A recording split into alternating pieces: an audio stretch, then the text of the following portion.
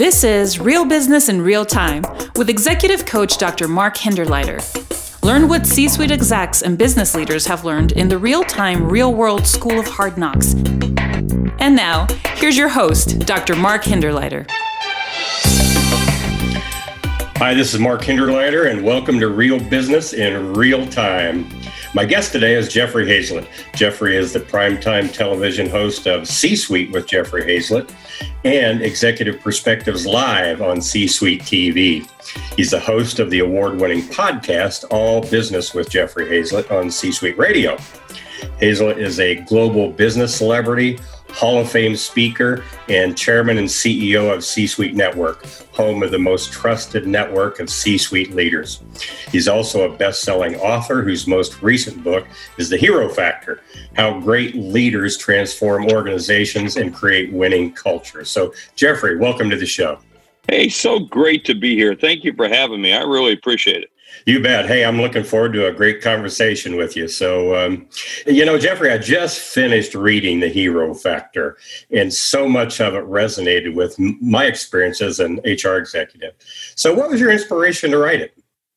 You know, it was really around, we started a group called the Hero Club. It was actually a group that was started by Rob Ryan a number of years ago. When he sold his business back in 1998, he set aside a percentage of the business for all of his employees.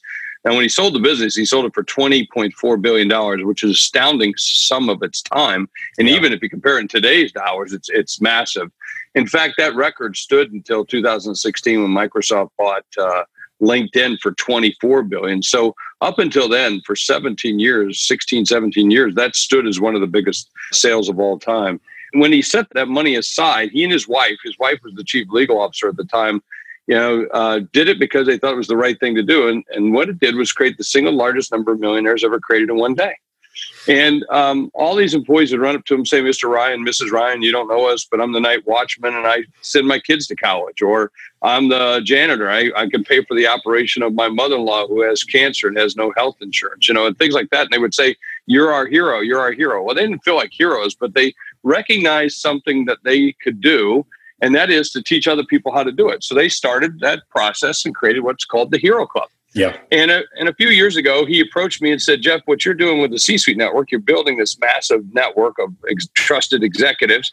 You're scaling it. Here, take this over. And so we picked it up, and we've been running it ever since. And one of the things I noticed inside of that were when we saw businesses that ran with great values, that were based on values, that lived values, no matter what those values were, they actually did more business than anyone else. They grossed more business. They had greater profitability. They had happier employees. They had more engaged customers. They had, vendors who wanted to just go out of their way to do business with them. It was just amazing. They had what we call the hero factor.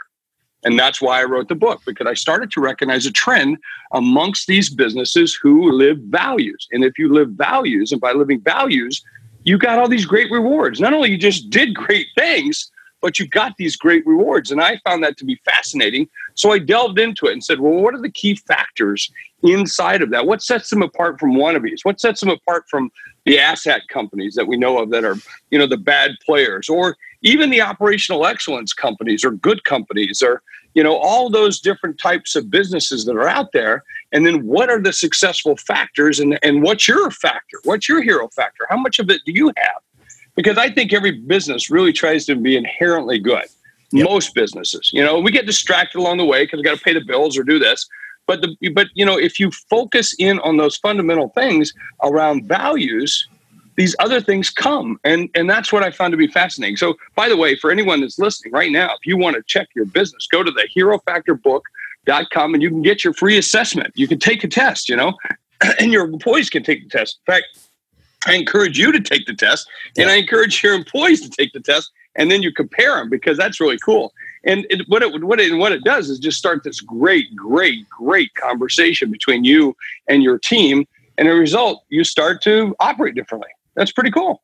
It's very cool, and I did read that story in the book, and I'm not kidding you, Jeffrey. It gave me goosebumps when I was reading it, and just again, as you were kind of describing what these folks did for all their people, is just life-changing. Yeah, well, it's amazing. Yeah, to see people that just do good things because they can, and of course the book's filled with people who put it on the line for whatever reason, and it doesn't mean you have to agree with them, but they're living their values. I mean, Kaepernick is a great example of that. You might not agree with him, but at least he's living his values. God bless him. There's a consequence to that. Let's be clear. Yeah. It could be positive or it could be negative, but there's a consequence. Kathy Truitt, who owns Chick-fil-A. I mean, he has certain beliefs. I don't like his beliefs, some of his beliefs, but he has every right to do it. Freedom of religion, freedom of speech, and he doesn't believe in same-sex marriages. Well, to me, that's just not a cool thing, but that doesn't, quite frankly, stop me from eating a good chicken sandwich, So, I think those are the things you have to kind of wrestle with and understand. Or the way Starbucks handled those two young African-American men who walked into their store and they were arrested because they didn't buy coffee. Well, Starbucks doesn't have a policy for that. In fact, Starbucks says, hey, we're a community place, but the manager took it a little too far and they weren't living inside the values of what the company was. So the company shut down shut it all down and said, look, let's do some training about who we really are. Remember who we are. We're a community. In fact, how many people we know, Mark, that walk into a Starbucks and sit there all day and work? Yeah. Yeah, it's amazing. I've been that guy a couple of times, more than once. One of the things you say in the book kind of several times, Jeffrey, is pick a side. You described some different kind of descriptions when you talk about the hero factor scale. Could you talk just another couple of minutes about that? Because that kind of really put it in perspective of the different kinds of companies. Well, I think I think it's a perfect time for people. A lot of people don't like Trump.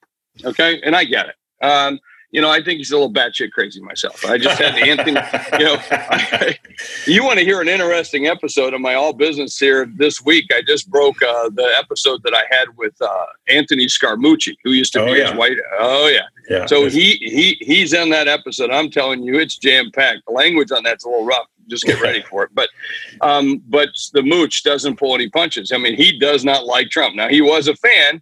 And then after he got in, he said, look, his values and both of their values did not meet. So they had a run in nonetheless. And it's amazing.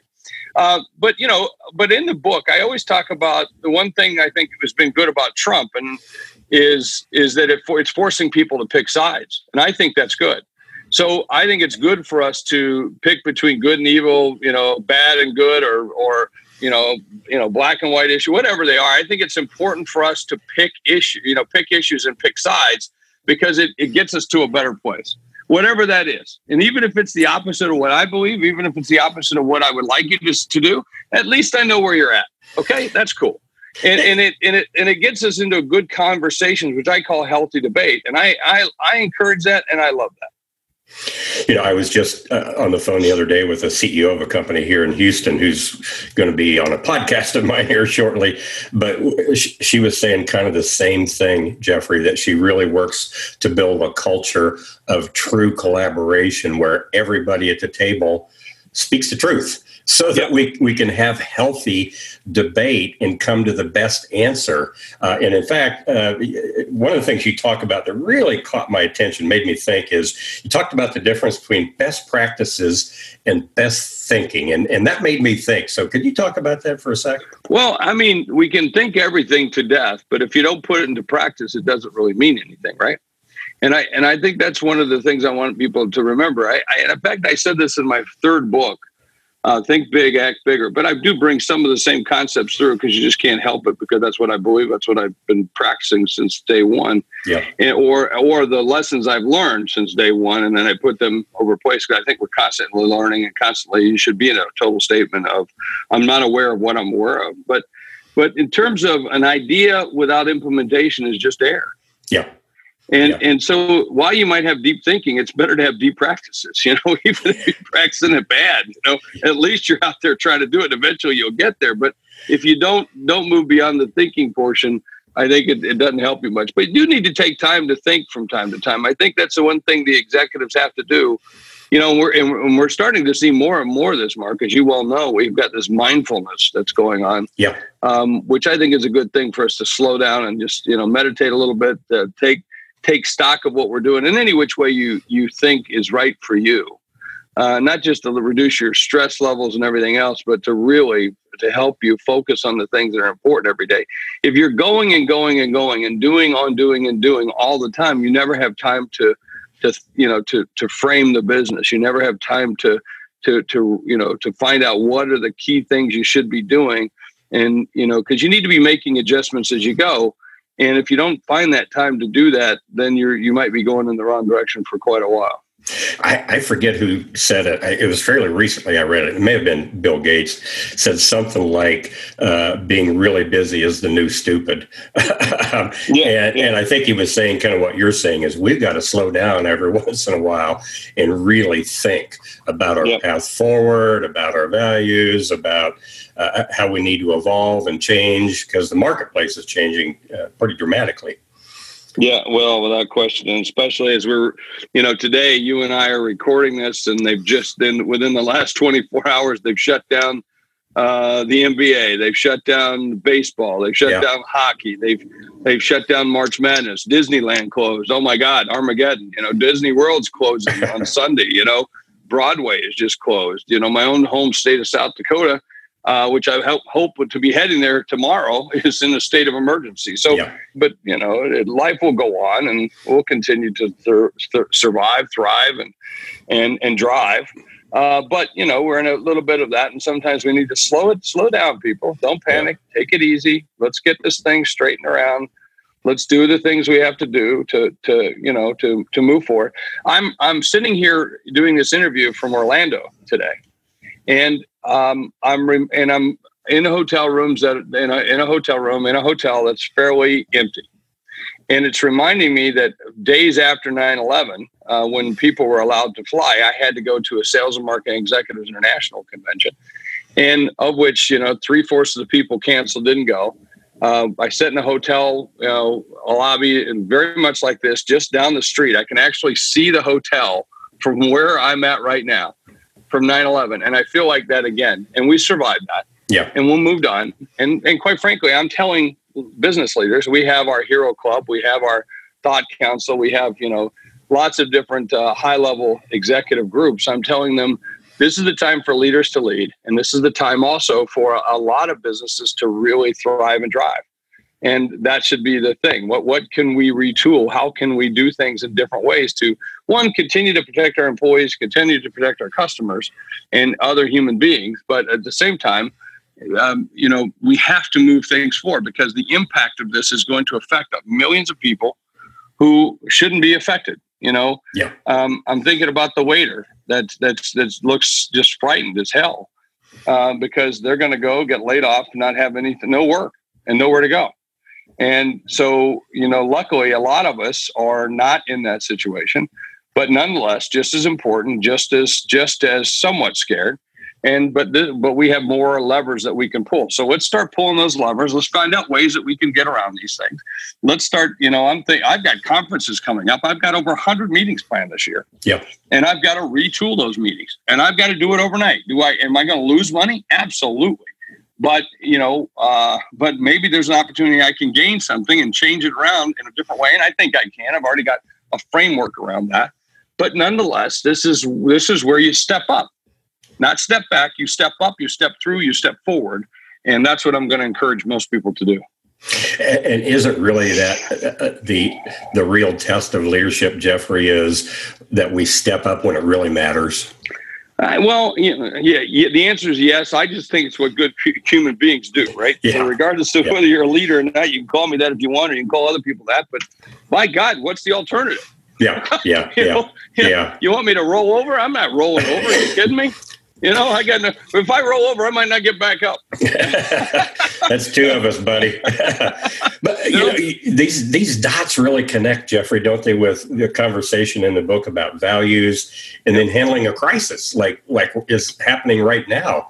That our values can really, or should, guide how we respond to crises. Yeah.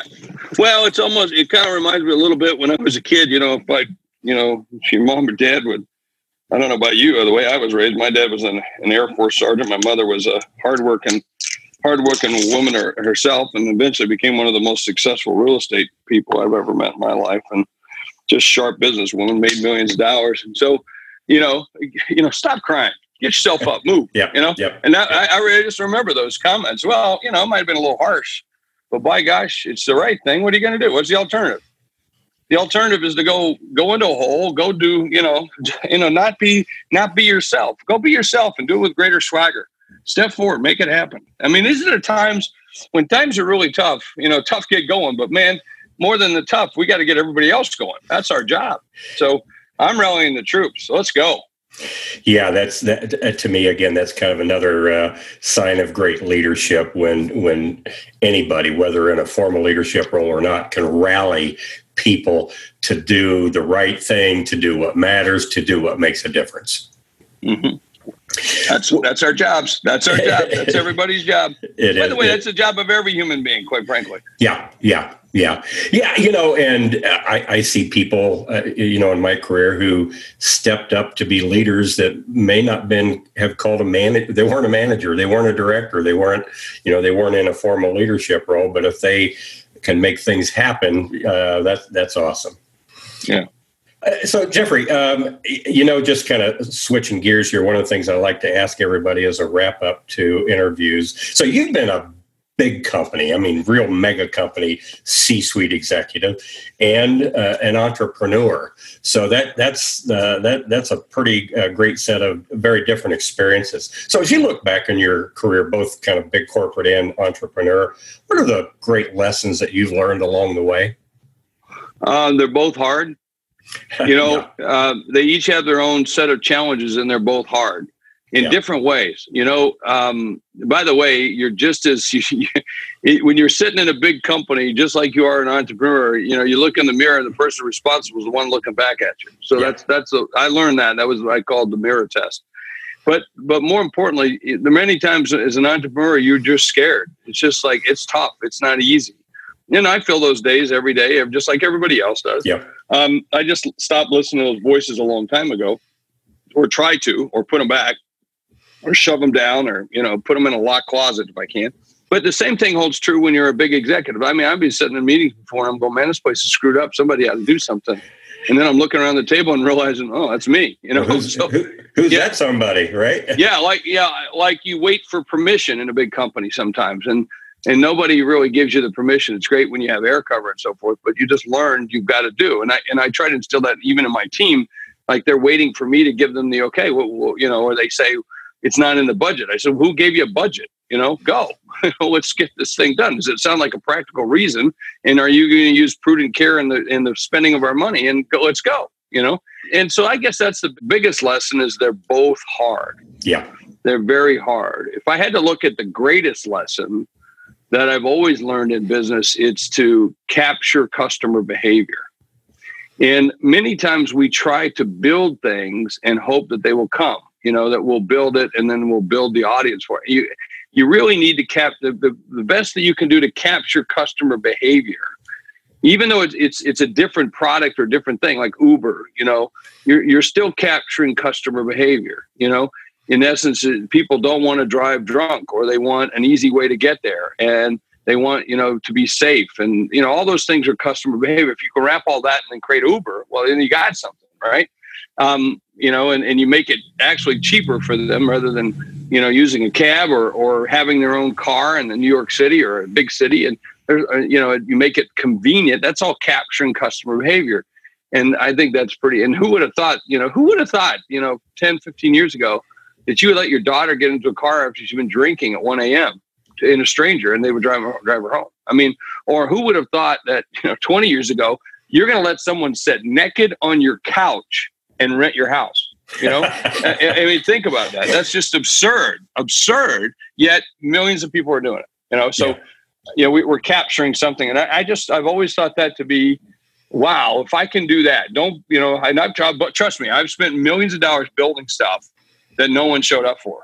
And I'm not doing that again, or I'm trying not to do that again. Yeah. Well, Jeffrey, great conversation. I know that you and I could go another hour easily. So, with me, Mark, if you put the quarter in, you get to go for the full ride. So that's, so there you go, brother. I put 50 cents in, just account for inflation.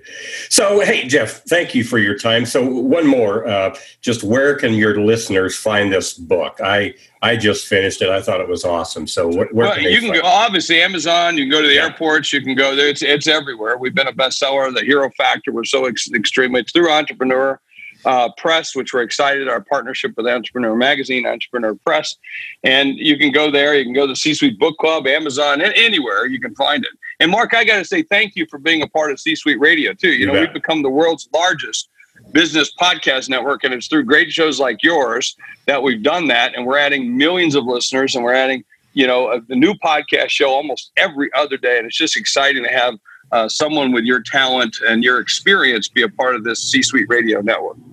Well, thank you, Jeffrey. It's been a great ride for me too. It's so that kind of leads me to my last punchline. So good tee up is thanks everybody for listening. Great podcasts are the new MBA because they're just real time, Jeffrey. That we can go to an MBA class and some of the stuff that we learn is just kind of outdated. But these podcasts that you're having and that I'm having, it's real time stuff, and the world's changing under our feet. So this is a great way to kind of just educate folks.